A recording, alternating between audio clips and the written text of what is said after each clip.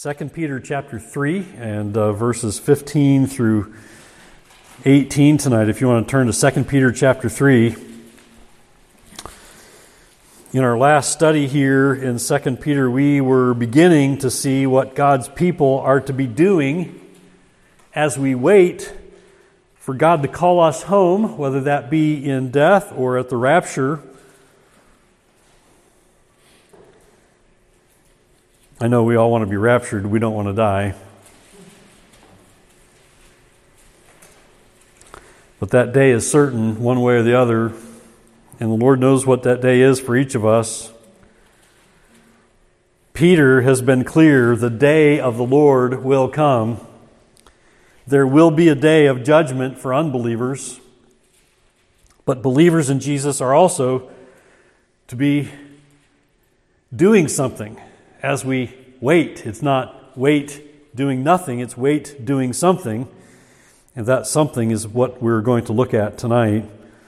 We began seeing it here last time, and we continue to the end of the chapter this evening.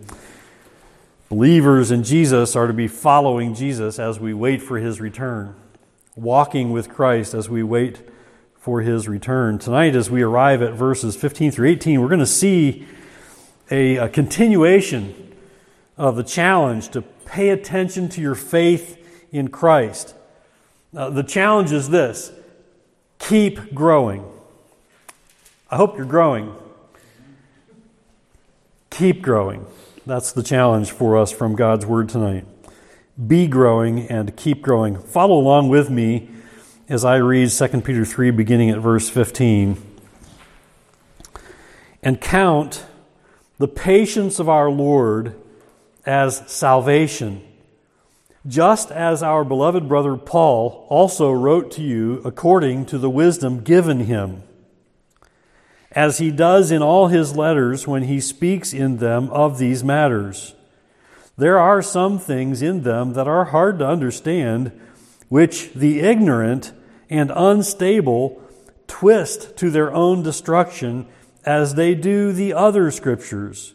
You therefore, beloved, knowing this beforehand, take care that you are not carried away with the error of lawless people and lose your own stability, but grow in the grace and knowledge of our Lord and Savior, Jesus Christ. To Him be the glory both now and to the day of eternity. Amen. In verse 15, Peter says to count the patience of our Lord as salvation.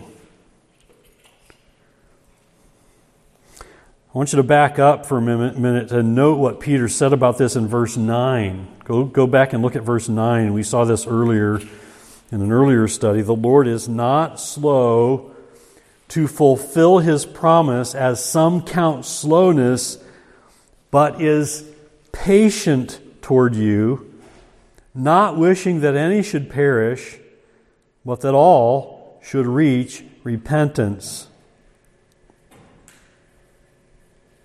He is patient toward you. Jesus came to earth, the God-man, fully God, fully man, God in human flesh, to provide the way of salvation from sins to all who believe in Him. Until He comes again, people everywhere are being invited to believe in Jesus, to believe in, as we noted this morning in the text, the Christ, the Messiah, to believe in Jesus Christ and be saved. Until He comes again, that's our role here on earth, one of spreading the gospel message, inviting unbelievers to put their faith in Jesus Christ. And as long as we're still waiting for the day of the Lord, we're seeing the patience of the Lord. We're seeing God's patience toward unbelievers. The Lord's patience is making it possible for more people to believe in Jesus. The Lord's patience is making it possible for us to keep growing so that we can keep telling more people about our Savior.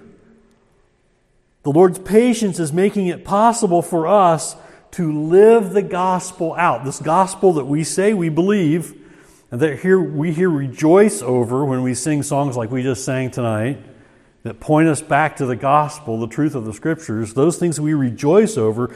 The Lord's patience is making it possible for us to live the gospel out and speak the truth of the gospel to more people who need to be saved. That's the Lord's patience. And that's how the Lord's patience leads to salvation. The Lord's patience leads to salvation for all who believe in Him. We got to be thankful for His patience. That should help us also as a church to focus our efforts on what's most important about our ministry and our work here in this community as a church.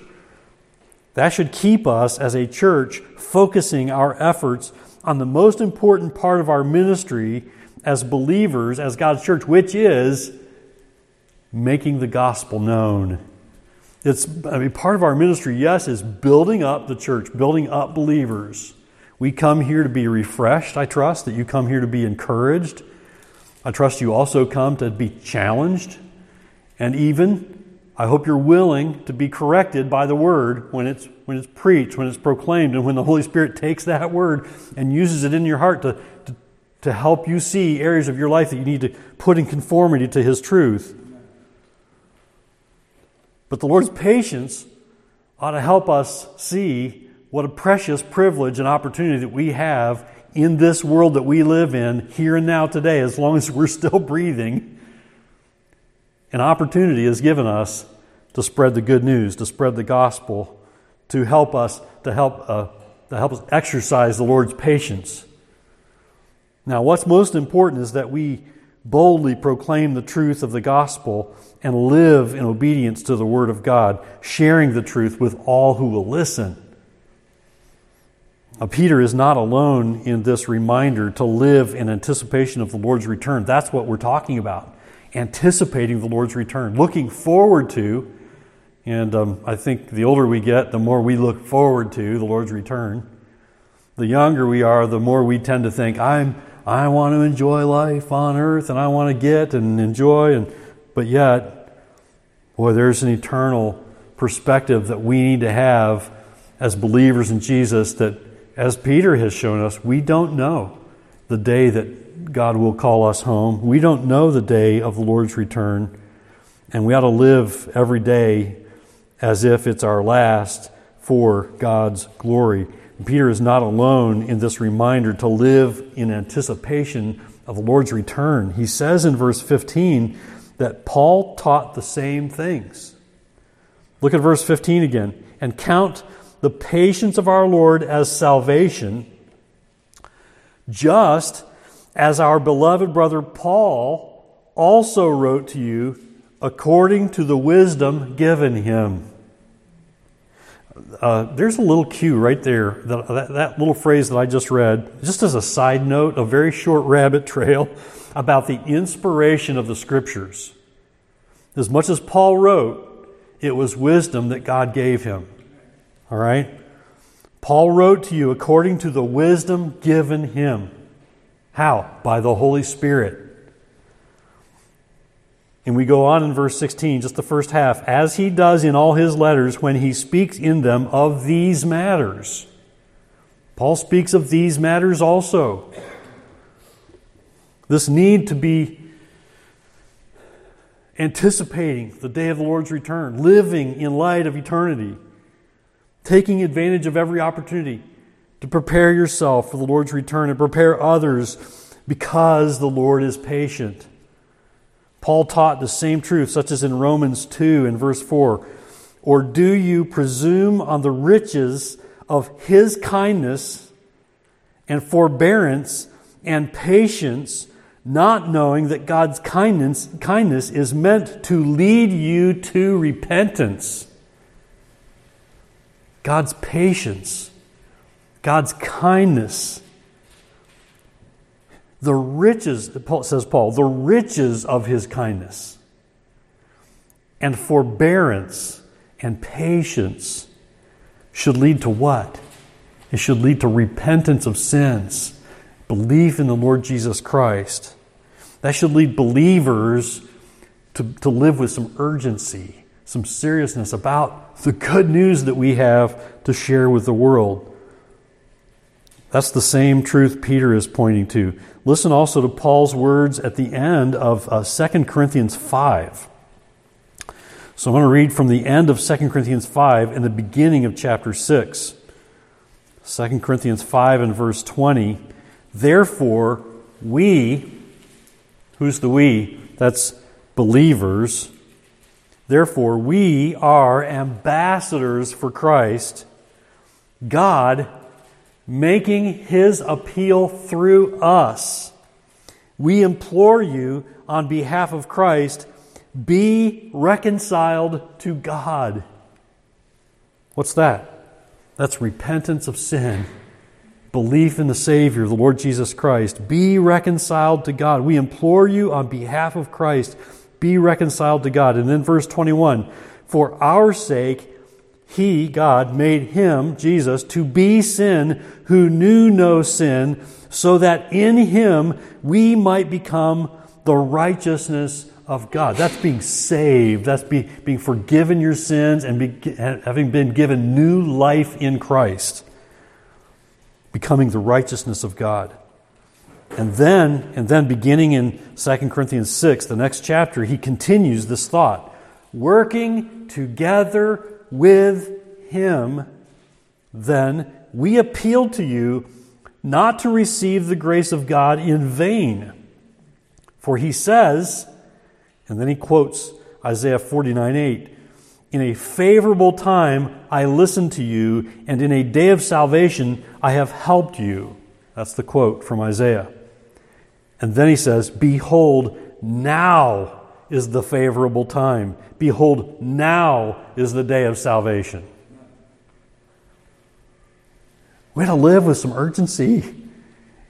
Even though we don't know the day or the hour of the Lord's return, we don't know the day or the hour that God is going to call us home. We ought to live like there's no tomorrow for the truth of the gospel, for the sake of the gospel in the lives of unbelievers. Now is the time for the church to be committed to helping God's children grow in Christ-likeness. That's what we're about as we gather here on a Sunday. You realize that the church gathering together is for believers. Believers are to come together to be refreshed and encouraged and strengthened. We ought not expect all the unbelievers in the world to come to us and meet us here. They're not going to. But God expects us to go out into the world after Sunday to meet unbelievers in the world. And as we do our business and as we work our work and as we do our schooling, as we interact with neighbors, we have opportunities to point to Jesus, those unbelievers around us. Now is the time for the church to be committed to helping God's children grow in that privilege and then take that privilege outside these four walls into the world that needs Christ. But, like with many things, there's a challenge. I want you to see the challenge here. There's a challenge to this kind of faithfulness, and there's a challenge for God's people who are trying to share the gospel with unbelievers. There's a kind of a twofold challenge here. It's one challenge is against unbelievers, and one challenge is against believers. Look at what Peter says in verse 16, talking about the writings of Paul. There are some things in them that are hard to understand, which the ignorant and unstable twist to their own destruction, as they do the other scriptures. This is you can see this two ways. There's a challenge here for believers. If we're not careful, we could be known for not understanding the scriptures and looking at hard things and being so puzzled by them that we don't go on, that we don't proceed into further things in God's Word, and we get frustrated and stumped and we are immature. We don't grow. There's the challenge here for unbelievers is that they totally don't get the scriptures and they take them and twist them to mean things they do not. And even believers can be guilty of that. Now, some things Paul writes about here are hard to understand, he says. You ever run up against something in the Scriptures you think, this is hard to understand? I do when I'm studying. I get up against things and I think, man, this is challenging. I'm stumped. I'm puzzled. One of the words of encouragement that I would give you when you are reading in the Scriptures and you come up against hard things to understand, keep reading. Don't stop. And maybe it's fine to study and to dig deep and to try to figure those hard things out. But sometimes the most helpful thing is to not to stop in your tracks and try to figure out that one thing, but it's to keep reading. Because Scripture interprets Scripture. And Scripture sheds light on itself. And the Holy Spirit is good to help you bring those things to bear on the challenging things of God's Word. And so often I say, if you're stumped by something, that's okay. You're in a fine crowd of many good individuals who have been stumped by that same thing. Keep reading. But some things Paul writes about are hard to understand. Peter warns that untaught and unstable people twist these hard-to-understand passages to their own destruction. This is the challenge. If you get too caught up in things that are difficult to understand and trying to puzzle them out and figure them out, you're going to miss a lot of things that are easy to understand and that are readily applicable to your life and things that you can apply and obey today while you're trying to figure out the hard things. If you're not careful, you can take the things that are hard to understand and twist them to your own destruction. Here he says about ignorant and unstable people who twist to their own destruction as they do the other Scriptures. It's not just the things that Paul wrote about. It's not just the things that Peter wrote about. It's the other things in Scriptures that people will take and twist. Unbelievers, and you know this to be true, unbelievers will twist the truth of the Scriptures. Will take things that are commonly known about the Bible and twist them to say what they're not saying, to mean what they're not meaning, and that is to their own destruction. And this is why believers need to be on guard against those who twist the Scriptures. Now, remember, when we first started our study in 2 Peter, Peter was very clear about the warnings that he gave that there will be deceivers, there will be false teachers. So this is why believers need to be on guard against those who twist the Scriptures and misrepresent them, just as Peter warned us about false teachers earlier in this letter. We also must be careful that we don't twist the Scriptures ourselves. It ought not surprise us that unbelievers twist the Scriptures. It may not surprise us that immature believers twist the Scriptures to their detriment. But God's people who've been fed the Word of God, who have the Word of God in their hands to read for themselves, to apply to themselves, they ought not twist the Scriptures. And if we're guilty of twisting Scriptures, we could be leading people away from the truth. And so we need to be careful that we don't twist the Scriptures ourselves and make them say what they don't say, making them say things that we kind of want them to say that they don't really intend. Here's the point of this. The church is the guardian of truth. God's Word is truth. We have a responsibility as we live this side of eternity to guard the truth, to proclaim the truths of Scriptures. The church is a guardian of the truth, and every believer in Jesus is to be so saturated with Scripture that we are each guardians of the truth.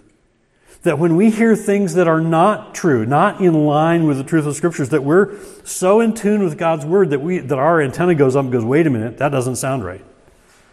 Wait a minute, I don't think that's right. And cause you to go and search the truth out for yourself and make sure you're obeying the truths of Scriptures. Now, for people who have been in a church for many decades and who have heard good, Bible-saturated preaching, this becomes easier for us, doesn't it? As you get saturated by the truth of God's Word, it's one of the reasons we gather and we preach the things that we've heard preached before. We listen to those things that we've heard preached before, is because this repetition helps guard us with the truth. So important for us in this day in which we live to know the truth. to know the truths of Scriptures. They will guard you from twisting the Scripture yourself, guarding you from being led astray by those who would twist the Scriptures for you. We must say what the Scriptures say, and we must not say what the Scriptures do not say. And so we dare not neglect the Scriptures and their work in our own hearts and minds. Now that's why Peter goes on in verses 17 and 18 to challenge believers to be committed to growing in Christ. Look again at verse 17. You therefore, beloved, knowing this beforehand, take care that you are not carried away with the error of lawless people and lose your own stability. You, believer, are to be different from those who are led away as they twist the truth of the Bible to their own destruction. I think he's talking about, in verse 17, he's talking about unbelievers. You therefore, beloved. There he's talking about believers. You therefore, beloved, believers, knowing this beforehand, take care that you are not carried away with the error of unbelievers, lawless people, and lose your own stability.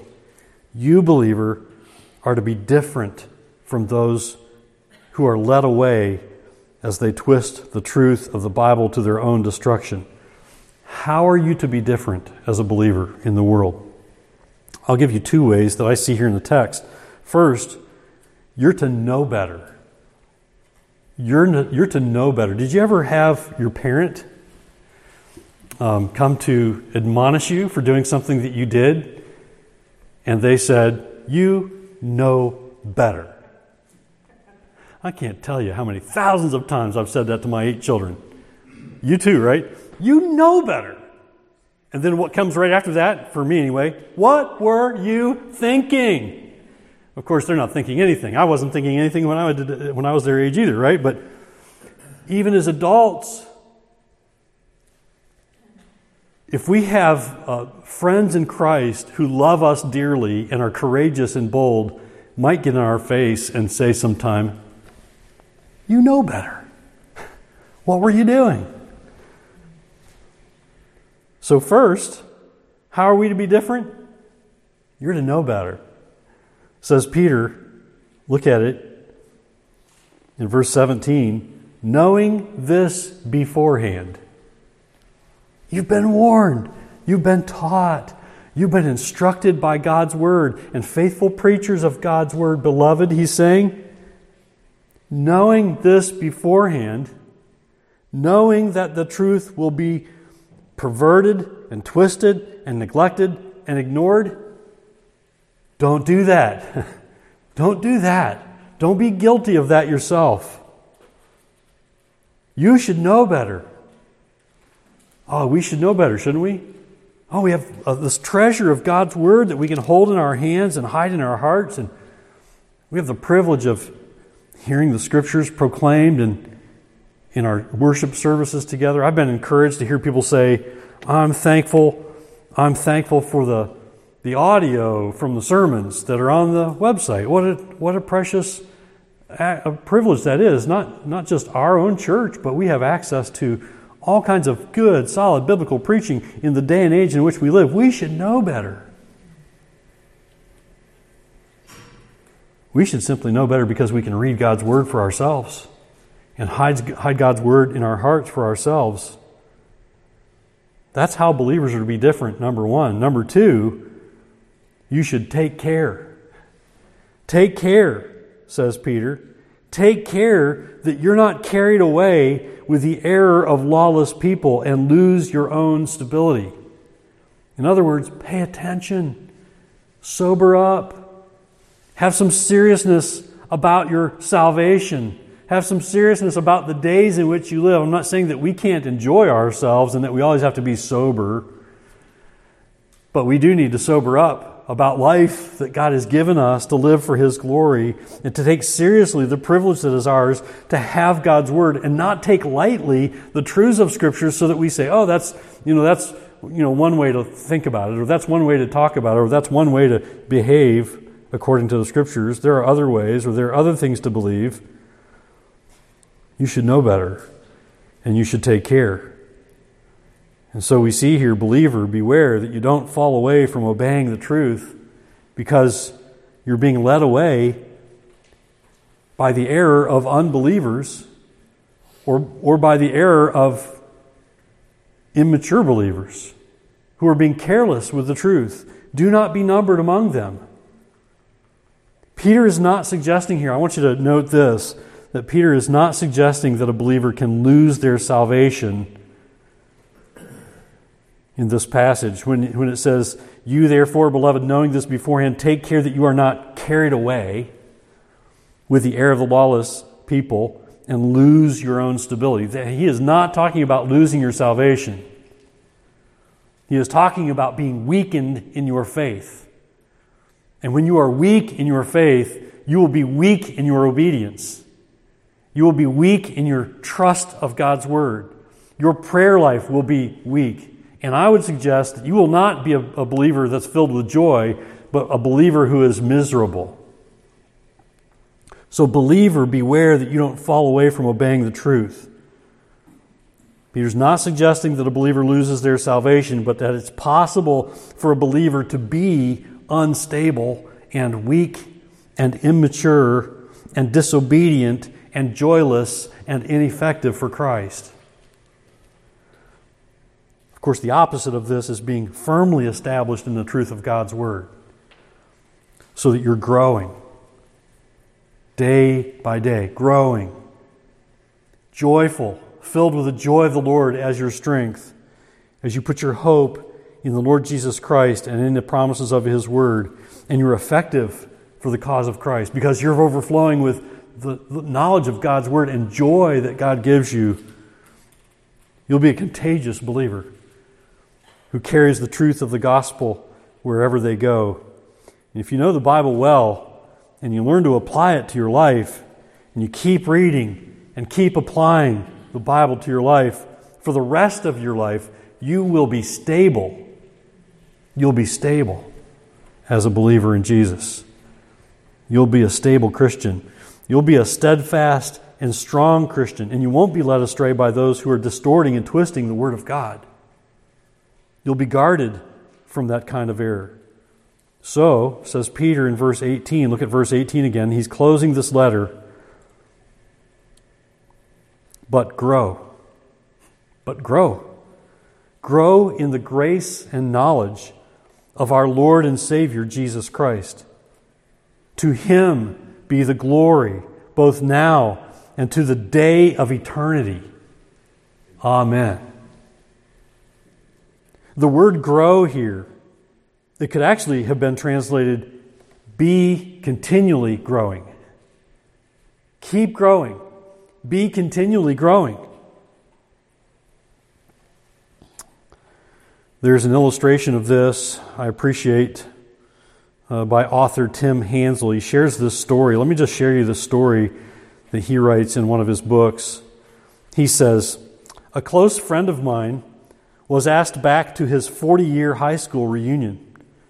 40-year high school reunion. For some months, he saved to take his wife back to the place and the people he'd left 4 decades before. The closer the time came for the reunion, the more excited he became, thinking of all the wonderful stories he would hear about the changes and the accomplishments these old friends would tell him. One night before he left, he even pulled out his old yearbooks, read the silly statements and the good wishes for the future the students write to each other. He wondered, what'll old number 86 from his football team, what will he have done? He wondered if any of the others had encountered this Christ who had changed him so profoundly. He even tried to guess what some of his friends would look like and what kinds of jobs and families some of these special friends had. He writes, "The day came to leave, and I drove them to the airport. Their energy was almost contagious. 'I'll pick you up on Sunday evening, and you can tell me all about it,' I said. 'Have a great time.'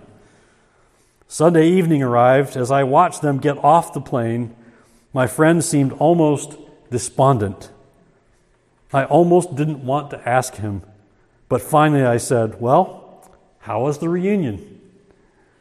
"Tim," the man said, "it was one of the saddest experiences of my life." "Good grief," I said. "Good grief." More than a little surprised. "What happened?" "It wasn't what happened, but it's what didn't happen." It's been 40 years, and they haven't changed. They had simply gained weight, changed clothes, gotten jobs, but they hadn't really changed. And what I experienced was maybe one of the most tragic things I could ever imagine about life. For reasons I can't fully understand, it seems as though some people choose not to change. There was a long silence as we walked back to the car. On the drive home, he turned to me and said, "I never want that to be said of me." He says, "Please, Tim, life is too precious, too sacred, too important. If you ever see me go stagnant like that, I hope you give me a quick, swift kick where I need it, for Christ's sake. I hope you'll love me enough to challenge me to keep growing." And so Peter says here, keep growing. Grow and keep growing. Always be growing.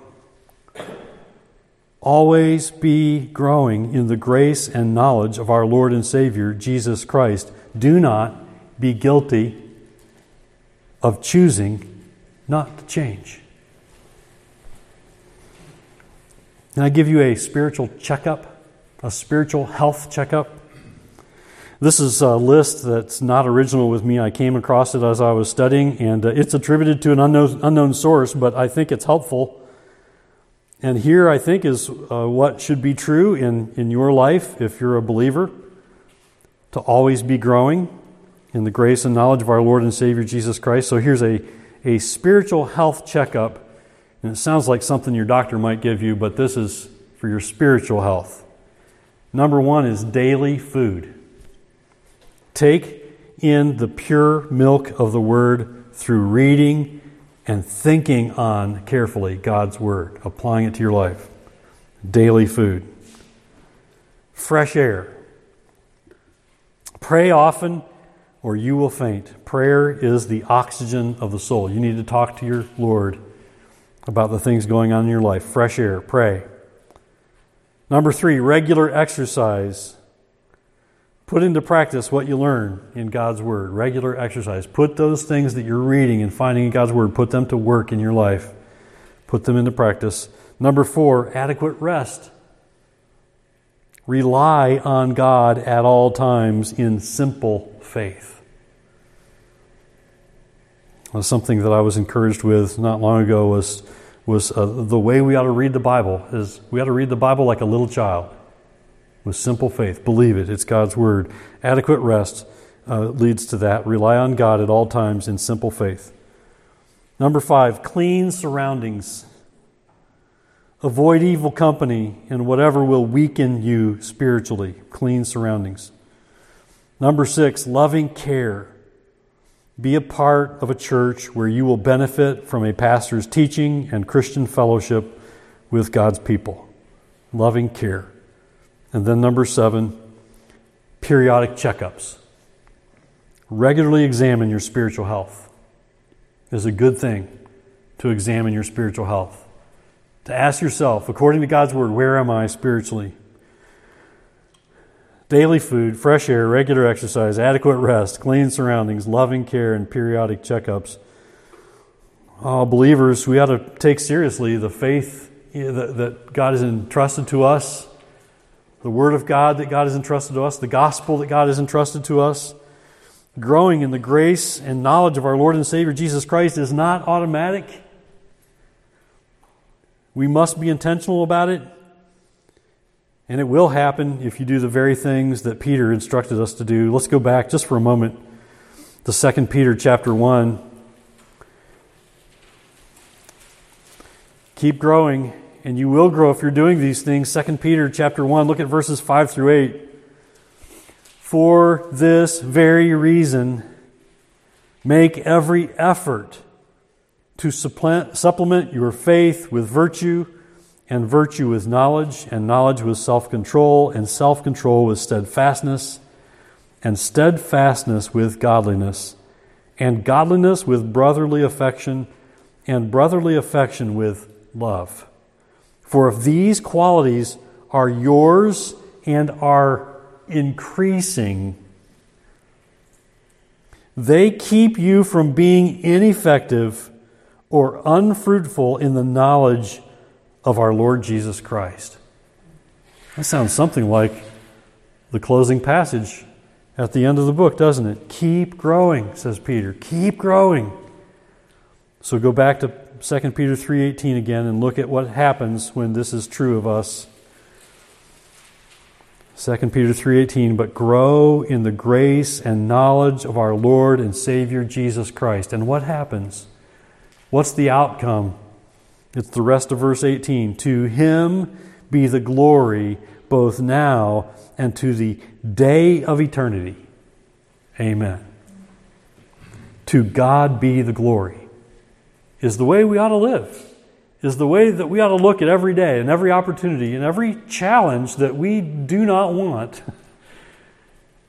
Lord, I don't want this challenge, but You've given it to me. You've allowed it to come into my life, so let me go through this challenge for Your glory. Can we look at things that way? Can we look at the world that we live in that way? Lord, I don't know why You put me here on earth at this place and time in history, but for Your glory. May I live for Your glory. Keep growing for God's glory. It will be for Your good, and it will lead to Your joy. To God be the glory. God gets the glory when His children keep growing. I love the challenge that we get from 2 Peter, and what we have from God's Word here is a good place to conclude the series of studies in 2 Peter. Keep growing. Don't ever stop growing this side of eternity.